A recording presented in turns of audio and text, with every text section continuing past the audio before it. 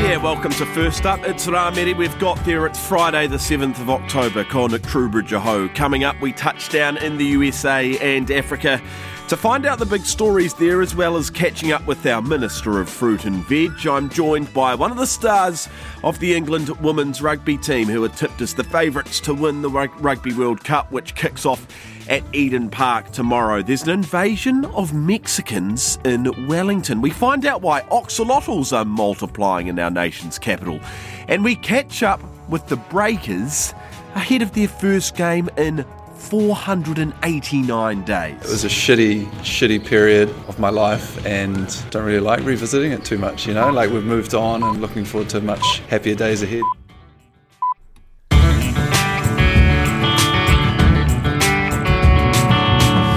Atamaria Bula to you. It's still Fijian Language Week, of course. I didn't end up trying Wallace's leftover raw fish yesterday. It was a couple of days old, so I thought I'd better leave it. But anyway, I digress. Let's get into business. Welcome into First Up. We're going to begin this morning in the US. Joining me from New York, as he does every week, is Bevan Hurley. Morena, Bevan. Morning, Nick. Let's start with this Republican from Georgia, I should say. Herschel Walker to pull out of the race for Senate. Tell us more. Yeah, Nick. So Herschel Walker is running as the Republican nominee in the state of Georgia. He's a former NFL and college football star who's a household name in the state.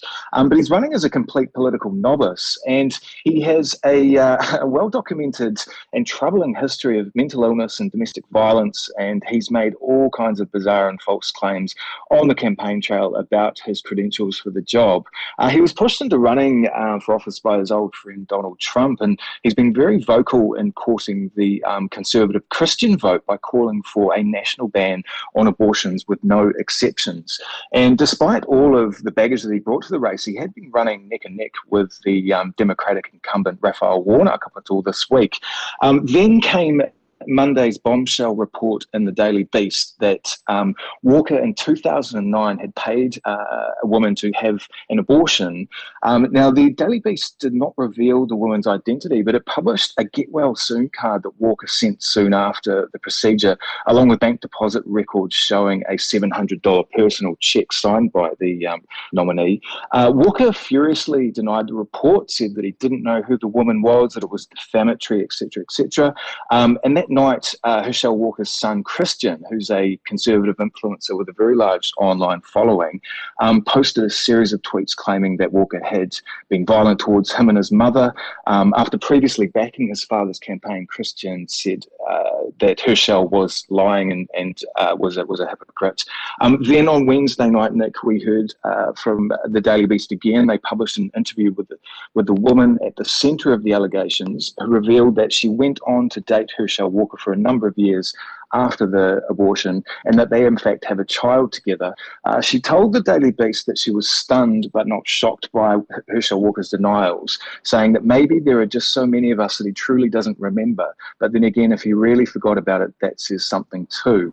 Now, this is going to really test the faith of Georgia voters. The midterms are less than 5 weeks away now, Nick, and the road to a majority in the Senate for both parties runs through just a handful of swing states like Georgia.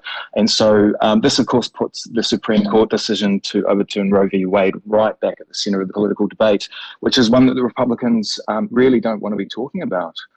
Geez, Bevan, that puts some of our political scandals to shame in New Zealand, doesn't it? There's a fair bit there. And a blanket ban on abortions, no exceptions, as you said as well. Interesting stuff. Let's move to something for the tech nerds, I guess you could say. Elon Musk has finally done it. He's finally done it, and he's pulled the trigger and he's bought Twitter.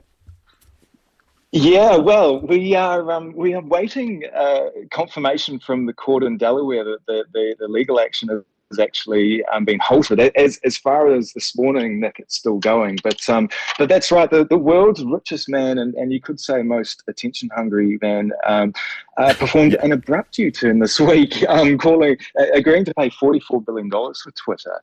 Now, that's conditional on him being able to secure that financing that he lined up in April when he made the deal, and on that court action being dropped by Twitter.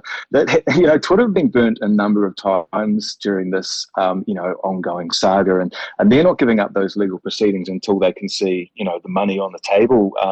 And Musk's timing of his change of heart was interesting. He had been delaying a deposition that he had been due to sit for as part of the legal proceedings for days, and right on the eve of when he was actually due to have to sit and answer questions under oath by Twitter's lawyers, lo and behold, we had this deal. And it's presumed he was probably trying to avoid the kind of embarrassing revelations that we saw in those text messages that came out as part of the discovery in the case last week.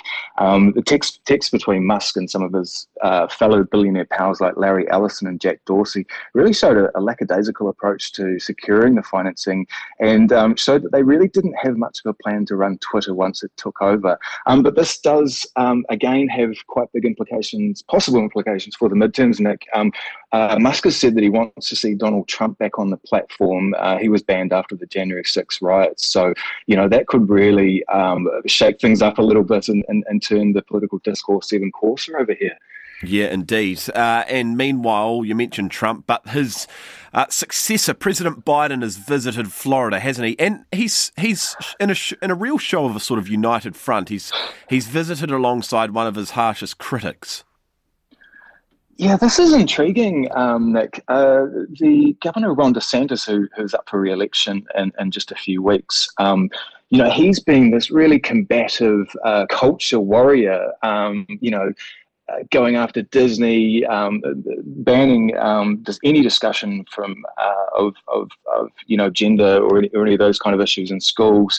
And he pivoted once Hurricane Ian landed on Florida, causing that awful destruction last week. He really pivoted to the sort of the statesman-like leader. And so on Wednesday, we got to see Joe Biden and DeSantis, trot out to a few photo ops and hold a joint press conference. And these two are not each other's biggest fans. DeSantis has really gone after Biden for his handling of the border and other issues. But they're really putting on a united front. And it's sort of watering political mouths, I suppose you could say, because these two could well face off in 2024. But of course, we can't forget that, more than 100 people died in Hurricane Ian. It's been a really devastating event in Florida, and Biden has promised, lots of federal aid, lots of low-interest loans for people trying to get back on their feet. And, it's really good to see actually political leaders working together like this in a time of crisis. Yeah, indeed. Thanks, Bevan. Bevan Hurley joining us there from New York. It is just gone 12 minutes past 5 and you're with First Up on RNZ National. It's me, Nick Trubridge, in for Nathan today, who, as far as we know, has survived the first week of school holidays. That said, I haven't heard from him, so I hope he's all good. And continuing the school holiday theme, it's sort of a nostalgic question. What did you used to do as a kid during your school holidays? Someone asked me yesterday, and we used to get sent up to, I remember getting sent up to Levin, to Grands, and you would clean gutters, and you would paint fences, and you would wash cars. Someone asked me yesterday whether you got paid. Hell no. You get a dime. You got dinner and lunch. But anyway, I digress. What did you do? You can text us 2101. You can tweet us at FirstUpRNZ. You can email firstup@rnz.co.nz. And you can also find us on Facebook and Instagram at FirstUp. Right, we are going to go to Africa. It's time to check on the latest headlines from there. Joining us now is our correspondent in Accra, in Ghana. That's Nabil Ahmed. Morning, Nabil. How are you? Fine, thank you, Nick. Morena to you. Good to hear your voice. Let's start in Burkina Faso, Nabil. The leader of a coup there has officially, in inverted commas, been appointed president. It's the second coup in less than a year, right? Yes, Nick, indeed. This particular military junta actually ousted the former leader who also came into power through a coup called Lieutenant Colonel Paul Damiba just last week, Friday. Now, Lieutenant Colonel Paul Damiba staged a coup in January this year and ousted the democratically elected president, Roch Makobori, for failing to tackle the insecurity linked to militant groups in the country. And now, this second coup that has happened in less than 9 months, which was headed by Captain Traore, is also for the same reason that Paul Damiba has not been able to also tackle the insecurity, and he claims that the insecurity in the country has also worsened.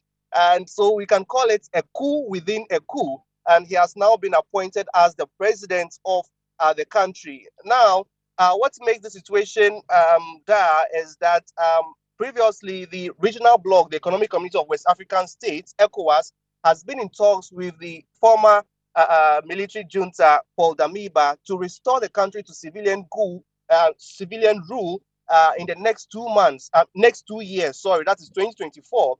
And now they've been able to convince the new leader, that's Captain Traore, to actually hold elections in the next 2 years. So it's something that we are watching closely to see if that would really happen. But people in Burkina Faso are not really happy about the insecurity in the country, and they've actually largely blamed France, which was its former colonial leader, and they want them out of the country, Nick. Yeah, testing times indeed, Nabil. Let's move to Uganda. A bit of a political embarrassment. It's a little bit awkward there because the president has had to apologise for his son's threat to invade Kenya. Tell us about that. Well, Nick, this has actually become necessary. This apology has become necessary because the president of Uganda, Yoweri Museveni, is trying to not to strain relationship between Uganda and then Kenya.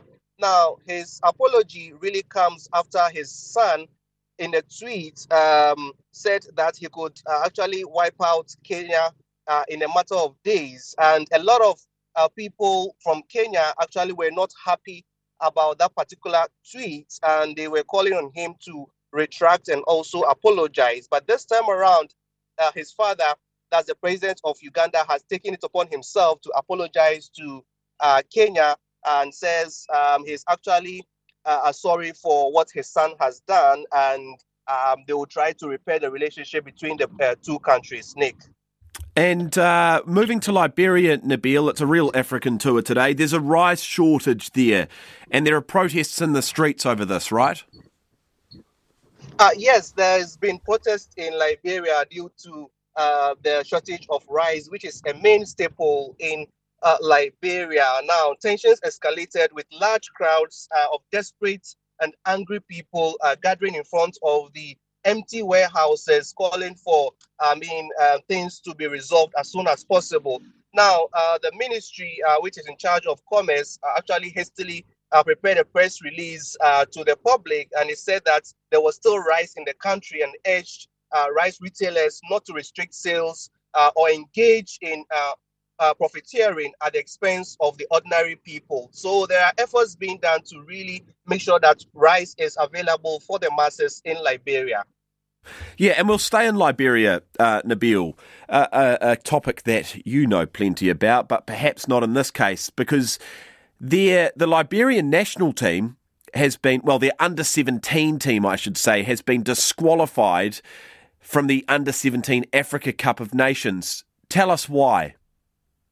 Yes, well, we understand that some of the players actually failed a test to detect their real age, and it came out that the age that they gave to authorities were actually not accurate. And after further tests were conducted, they realized that there's this issue about cheating when it comes to age in football, and they had to be disqualified. So essentially, the country is not happy about this, and they are saying that they will try to make sure that they get things right next time. But this particular disqualification, in essence, would make sure that Liberia does not qualify for the Under 17 Nations Cup, which is set for April next year, and they will not be participating in that particular tournament, Nick. Thanks, Nabil. Nabil Ahmed there joining us from Ghana. Go Ghana in the World Cup. I know he's excited about it. We spoke about that last time and he really fancies their chances. So hopefully they do well. Right, it is now too late to vote in these very important local body elections by post. We're talking about the elections back in New Zealand, of course, but you can still vote. Don't think you can't because you can't post it. To tell us how is Electoral Officer Dale Ofsosky, who is the Electoral Officer and Managing Director of Election Services, one of the two companies that run local body elections. The voting period is still open, of course, and doesn't close until midday on Saturday. So it is probably too late now to put anything in the post because I actually must receive it by midday on Saturday. So we do encourage everyone, so wanting to vote, they still can, but by putting it in a ballot box located at all the Countdown supermarkets across Auckland, as well as transport centres and all council facilities. And most councils have the similar facilities. They will have ballot boxes at all their libraries and service centres, as well as a number of councils do also include countdowns and Mitre 10s. If they're not enrolled, of course, they'll have to enrol on vote.nz, so they need to do that process, or change their details if they haven't got their vote because of an old address, change their details, and they can certainly obtain a special vote. And again, they are available from 7 locations in Auckland up until midday on Saturday. And unless it's an absolutely nail-biting result, it shouldn't be too long before we find out who our new local leaders are. We will start with a progress result, which will be released around 3 o'clock on Saturday afternoon. So that will be all votes that we have received, except for those hand-delivered on the Saturday morning, and all special votes. We won't have a final declaration of results until the following Thursday night, and that will be all votes, including all valid special votes. And while voter turnout remains low, Dale Ofsosky says it's seen a bit of a bump in the final week. Across our councils, about 23 councils, we have an average of 27.6%, which is trailing a little bit about 3% behind this time 3 years ago at 31.4%. So just for comparison, Auckland Council, with 1.14 million electors, is at 26.6% turnout compared to 29.8% turnout same stage 3 years ago. So about 3% behind.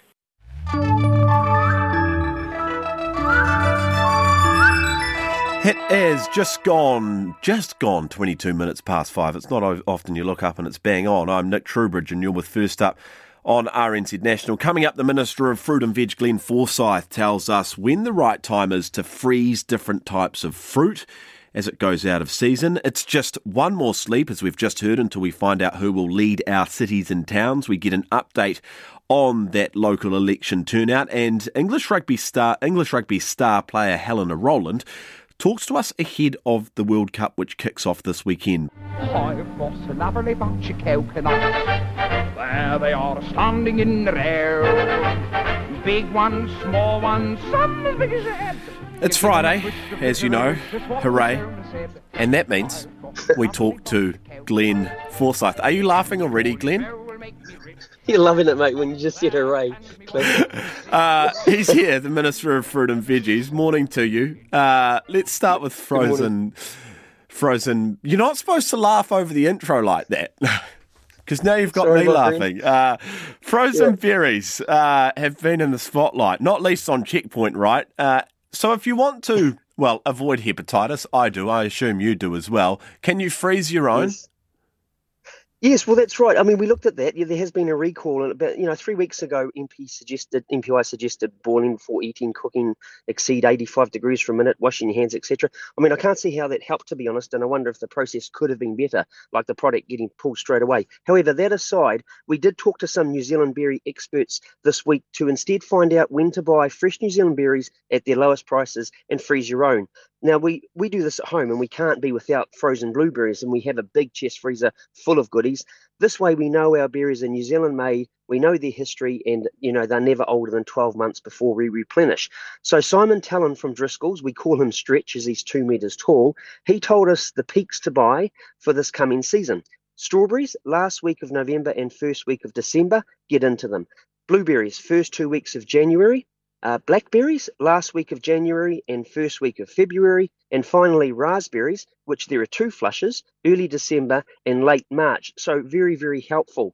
2 more suggestions made were to talk with your greengrocers at these times. These guys walk the market floors daily, and they will let you know exactly when to pounce and buy up large. And for the keen pick-your-own listeners out there, when farms open up their paddocks late in the season, ask the management if they have an excess of small fruit or smoothie fruit, they call it. They can also sell those to you in bulk, which are often at production prices. So thank you, Simon, for those very handy tips for those 4 varieties of berries, when to buy them. Yeah, and I've noted down those best buy times as well, by B-U-Y, of course, not best buyers, and you've got to eat them by that date. And Sure. Speaking of freezing, right, it's been cold. And in Auckland, when I say cold, I mean like 10 degrees as opposed to like, I don't know, less than 0 down south. But nonetheless, any effect on vegetables, the freezing weather? Well, this cold weather has kept greens short in the deep south. However, it was quite the opposite in Auckland yesterday. The only green short was spring onions, but celery, asparagus, cauliflower and spinach, they were all okay. And walking around the floors, there were literally hundreds of crates of lettuce and broccoli for the weekend. Thought we would even check in on Norman Young, big carrot and potato grower in Oakuni, with, this polar blast and about 3 weeks to go on his crop, to see if it's caused him any problems. He just replies, nah, she's all good down here. I mean, he's such a legend. I mean, seriously, any more relaxed that guy, he'd be in a coma. But, other vegetables in good supply today included orange and red kumara, cucumbers, courgettes, eggplant and capsicums. Supplies are building up on those helped by slack demand because of the school holidays. And now that broccoli has eased, it's timely to mention the powerhouse this vegetable is. Dr. Zach Turner says it provides a little bit of almost every nutrient you need. You can lightly stir fry it with garlic and oyster sauce. You can steam it with salt and pepper, some of his suggestions, or you can even bake it in the oven with a small amount of parsley and cheese. Yeah, I totally agree, re broccoli. Katrina's shaking her head in the studio saying it's awful, but I think it is. It's a super veg, isn't it? It is a super veg. I had it 2 nights ago with like some soy sauce, some garlic, a little bit of chili. Yes. It was so good. Anyway, very quickly, let's go to I don't know, fruit of the week. Fruit? Okay, well, fruit growers are too, they're always on high alert during October, protecting their stone fruit crops in Hawke's Bay, Marlborough and Central Otago with low overnight temperatures and potential hailstorms. It really is a sleepless month for them. In good supply this weekend, though, are New Zealand navel oranges, envy apples, and another massive fresh shipment of USA seedless grapes have arrived, all 3 colours as well. Now, fruit of the week. Hang on. I've got to do the, we've got to build this up. Glenn, 3, 2, 1, fruit of the week, please. New Zealand avocados. How do you have them? Now, yeah, well, that's right. It may not be a surprise, but value for money currently, nothing touches them at the moment. You certainly come across as a foodie, Nick, and I hope you like them. But can you share 3 different ways you like to eat them, as it's fascinating hearing all sorts of styles out there? I've got to say, I don't really like them. Oh, my gosh. It's a textural thing. Yeah, well, with me it was too. Now, we cubed them in a fresh garden salad. We always put 2 in, and that's the way I started to eat them in my late 20s. Mind you, the cheese helped too. Number 2, definitely we sliced them on Vogel's toast with butter and Vegemite, beautiful, and cubed into a Thai or Indian dish. Sounds strange, added after the curry is cooked, obviously, but once it's mixed in there with the rice, etc., delicious. So you try them slowly in a salad first, Nick. Okay, I'll give it a go. I'll go home after the show and give them a go. Thank you, Glenn. See you next week. Sing your roll up, all a penny a piece.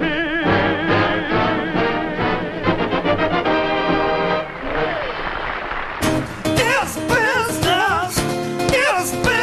time. That's what you're trying to say. You're trying to say, let's get down to business. It's business time. It's business. It is business time, indeed. Friday bumper business with Giles Beckford. How about that, Giles? Kia ora to you, Nick. I've just reported you to the Committee of Un-New Zealand Activities for not being an avocado lover. No, average, overrated, not a fan. Anyway, something slightly less trivial is... we had a listener query yesterday about this US situation, quite the situation, the country being in $31 trillion of debt. That's right. And how big an issue that is. And well, with the message came the word insurmountable. Yeah, it did. And so I went away and had a wee look at the US debt figures. It's about 125% of the value of the US economy. In other words, they owe more than their current economy is worth.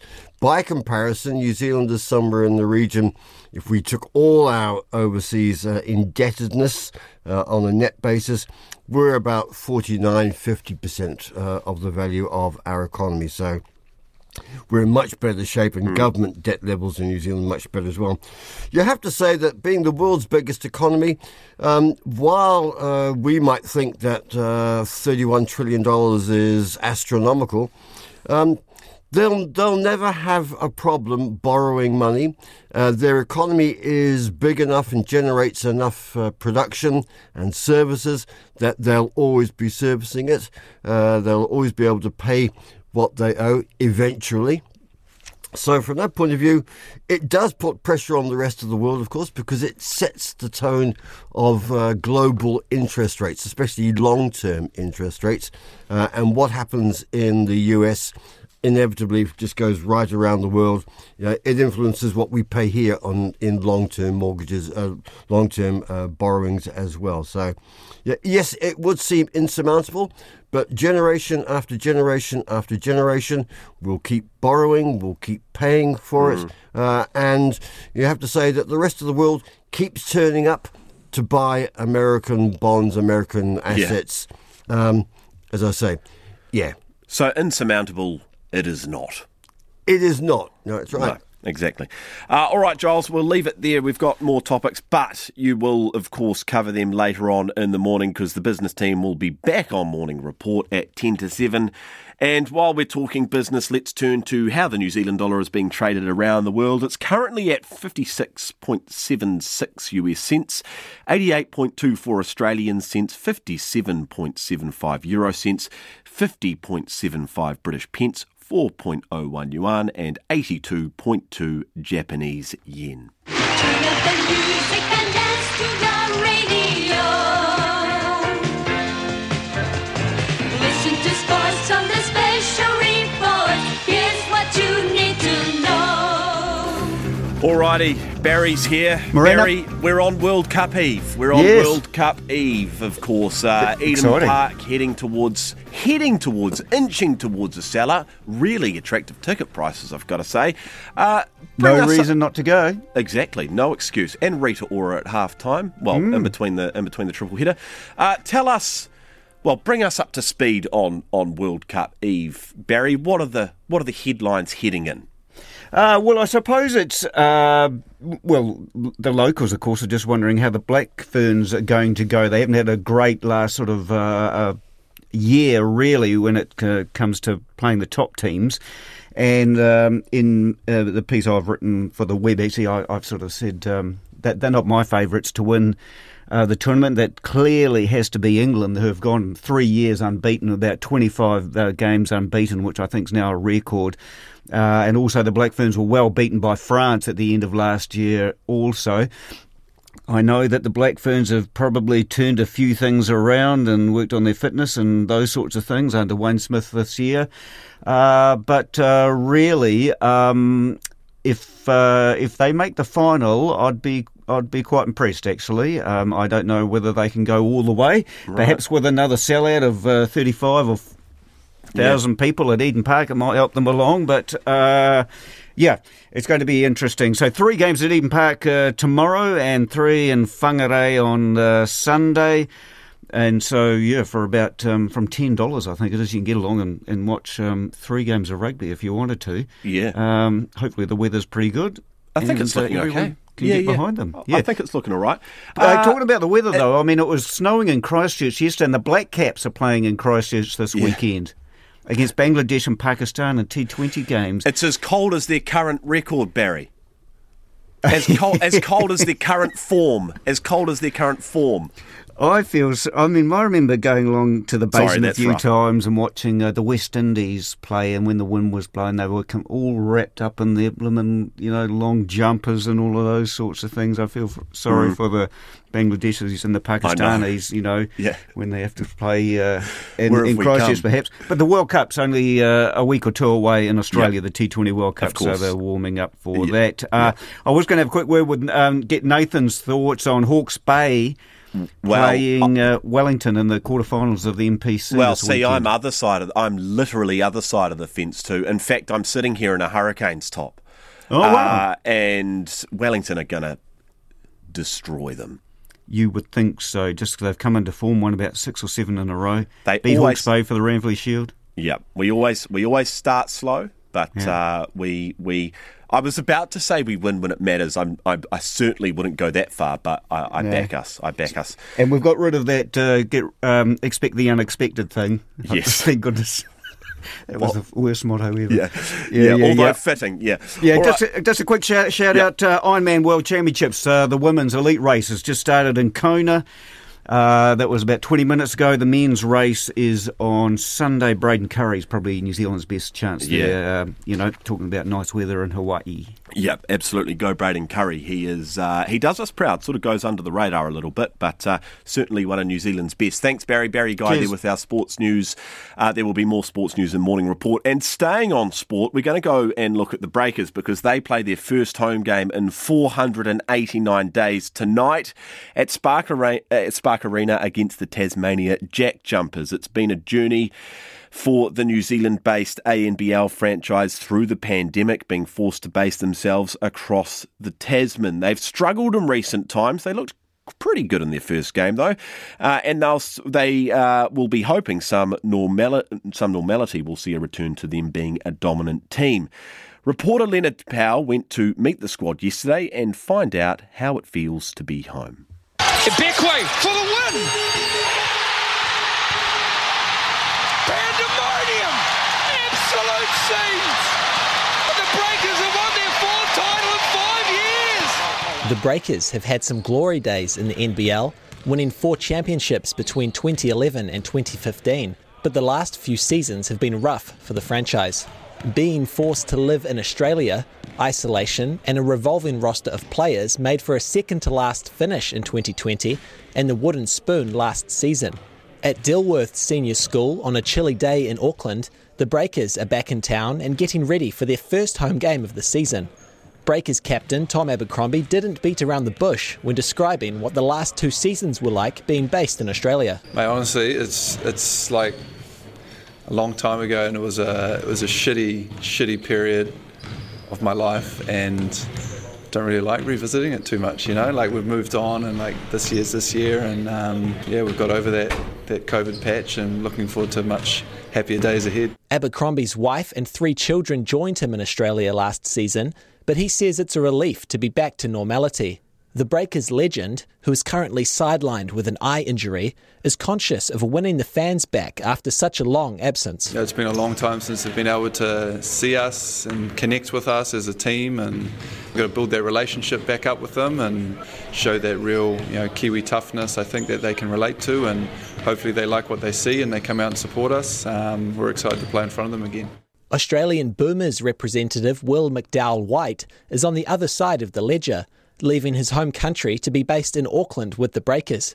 I asked the rising star whether he'd noticed the mood of the team lift since the period of seemingly endless isolation spells. Yeah, no, 100%. Last year we kind of knew we were going to be away the whole time, and I guess that kind of brought things down a little bit, but, just different energy, and obviously the guys who were here last year just being home obviously adds a little bit more to that. The past 2 seasons have seen the ANBL teams living in isolation bubbles, so I asked the players if they'd picked up on any new hobbies.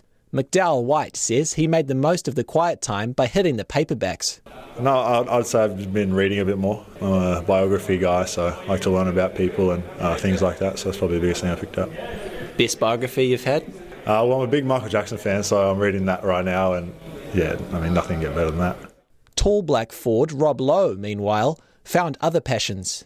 I probably just doubled down on my coffee addiction and, just went out for coffees far too many times. So definitely a good addiction to have. Coffee's great, but I'm looking forward to being home the whole season. Lowe is one of only 3 players remaining who are part of the 2019-2020 pre-COVID lineup, alongside Abercrombie and Tom Vodanovic. His family also joined him in Australia last season, but he says there's no substitute for the regular home life. Yeah, my wife and son came over for the last season. First season obviously didn't. It doesn't quite change the fact that you're not at home, not in your own bed, and not playing in front of your own fans. 489 days is a long time between home games for the Breakers, who last played at home on the 5th of June last year, when the borders were briefly open to Australia. The Breakers lost their opening match of the season in overtime against Melbourne last weekend, but if the atmosphere at training is anything to go by, there's a sense of optimism in the camp. Tip-off is at 7:30 at Spark Arena tonight. It's 17 minutes to 6. I'm Nick Trubridge and you're with First Up on RNZ National. Still to come, the Rugby World Cup 2021 kicks off tomorrow. England's Helena Rowland joins the programme.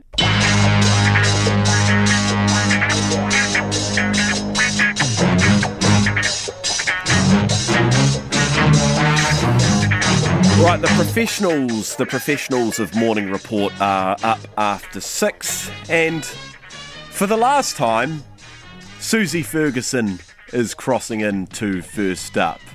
Susie, one to go. One show to go. That's right. But I think it's nearly. Well, you're past your one show to go point, aren't you?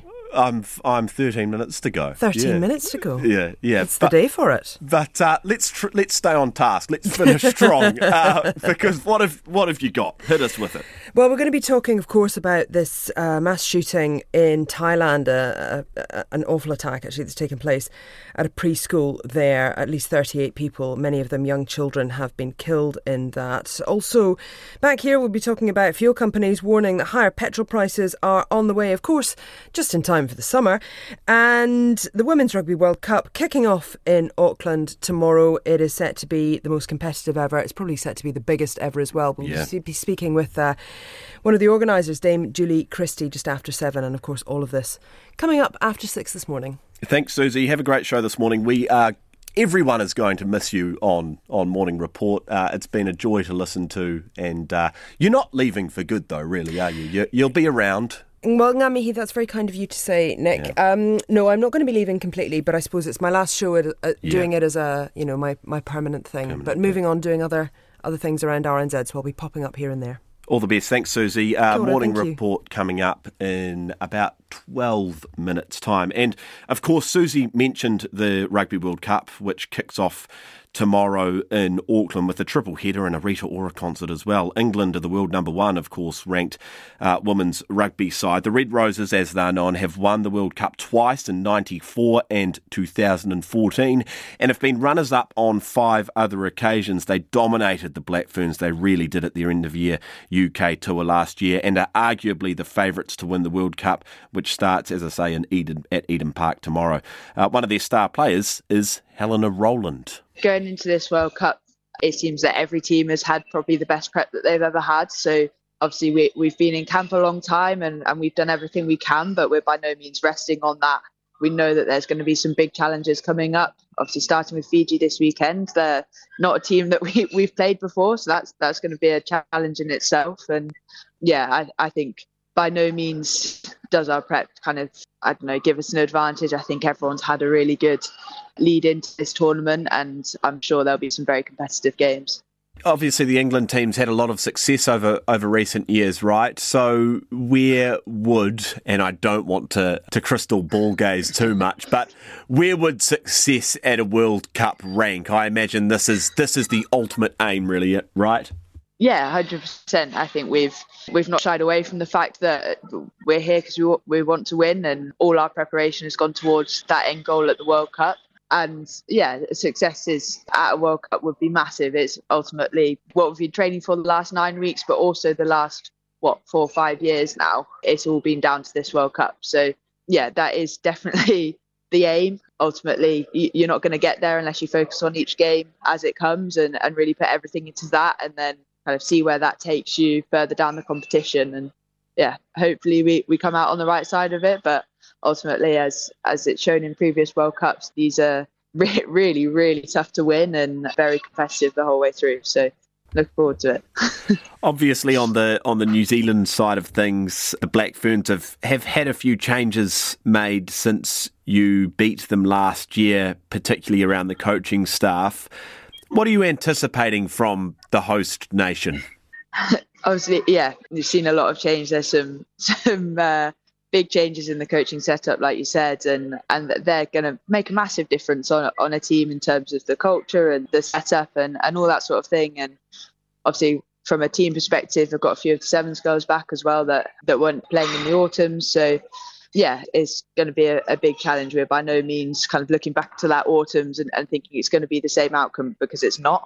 A lot can change in a year, and with different coaches and all that sort of stuff. We're anticipating, if we meet them, or a very, very tough game, and yeah, a completely different game, I think, to the ones that we had last year. And putting the Rugby World Cup aside briefly, I went on to ask Helena if she and her teammates were concerned at this week's Scottish study. It found, of course, former international rugby players were 15 times more likely to develop motor neuron disease because of repeated concussions. We're definitely taking it very seriously as a squad. I think in terms of, obviously, your big things are your tackle technique and that sort of thing, and done a lot of work around that to make sure that these head contacts aren't occurring. And you know that it's going to be ref very hotly in this World Cup as well. So, yeah, I think there's processes in place to try and obviously prevent these sorts of injuries. And, yeah, hopefully going forward, that helps to bring down the numbers of sufferers later down the line. Because what actually happens now, say you're playing a professional match and you take a pretty severe knock to the head for some reason, whether it's in a ruck or during a tackle, what would happen to you now? I think they've recently changed the regulations, haven't they? So if you're diagnosed as concussed, then it's mandatory kind of 12 days. That helps in itself. You've got 5 days completely off to, I suppose, really check in and assess how you're feeling. And there's no rush back. You're not going to make the next game anyway. So, yeah, to, I suppose, really go through those protocols and make sure that you're feeling 100% before you step out on the pitch. But, yeah, I think the new regulations around it are only a good thing in terms of giving slightly longer for kind of your brain to heal and you to get back up to fitness and make sure you're feeling right. And just finishing off, back to the World Cup.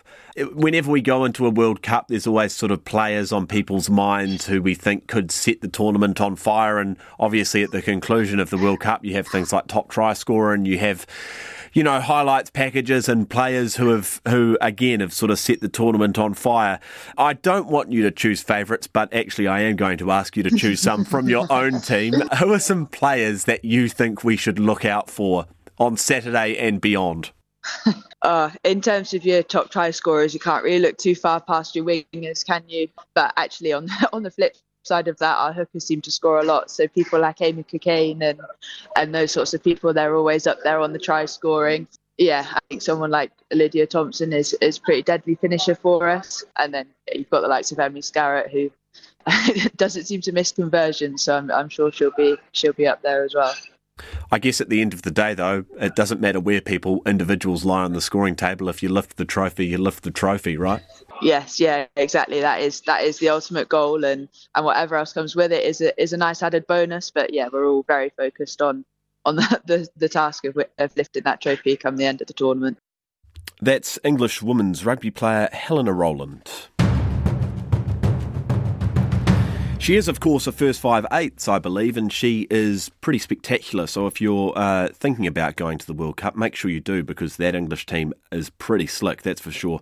Right, we're going to go to the US before we leave this morning. President Joe Biden has visited Florida, as you heard earlier, to see for himself the devastation caused by Hurricane Ian. The storm killed more than 100 people and is the strongest ever to hit the state. The president said his job was to make sure the people of Florida were supported to recover. Major Carlisle Gargis, sorry if I've got that wrong, Major Carlisle, area commander for the Salvation Army in Fort Myers, said 80 tonnes of food and close to 100,000 bottles of water had already been brought into the community. He described the overwhelming destruction caused by the hurricane. It seems like everywhere I go and as far as I can go, I can't get away from it. The destruction is everywhere for miles and miles and miles.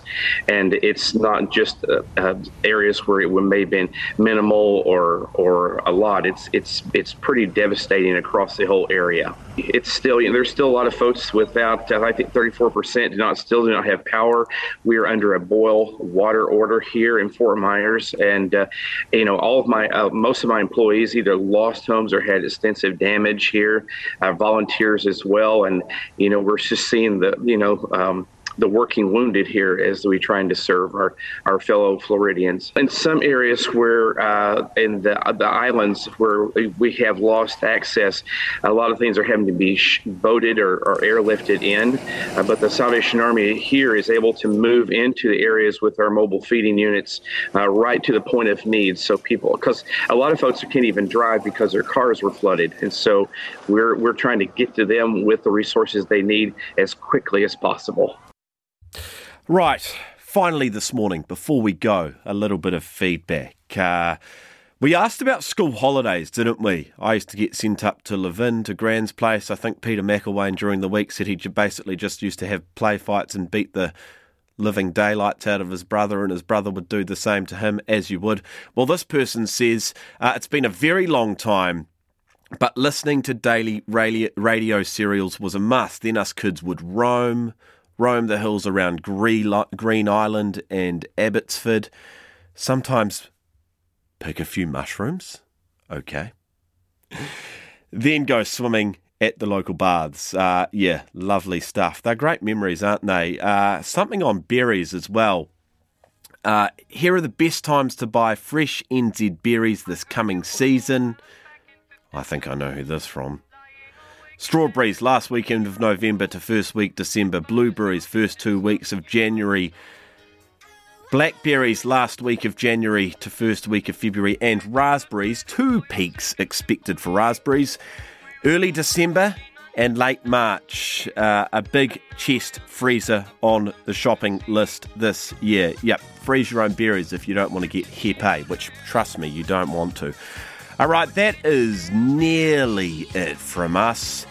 What have we got on this weekend? Women's World Cup. Go the Black Ferns. Go the Black Ferns. Barry, he was a little bit worried about your chances, but I back you. I think you're going to do it. Beat England, beat Oz. We've also got, of course, Wellington versus Hawke's Bay. Trowbridge versus Rarere. Speaking of Rarere, he'll be back on Monday. And you won't be here? And I won't be here because I'm off. It's been a real joy to fill in for Nathan and Lisa on Checkpoint. Yeah, video killed the radio star, that's for sure, because that's where I'm heading. Right. Without further ado, Nathan will be back on Monday. Maybe tail between his legs a little bit after Hawke's Bay lose that quarter-final, but look, he's well worth listening to. That's it from us. Have a great weekend. Do look after one another.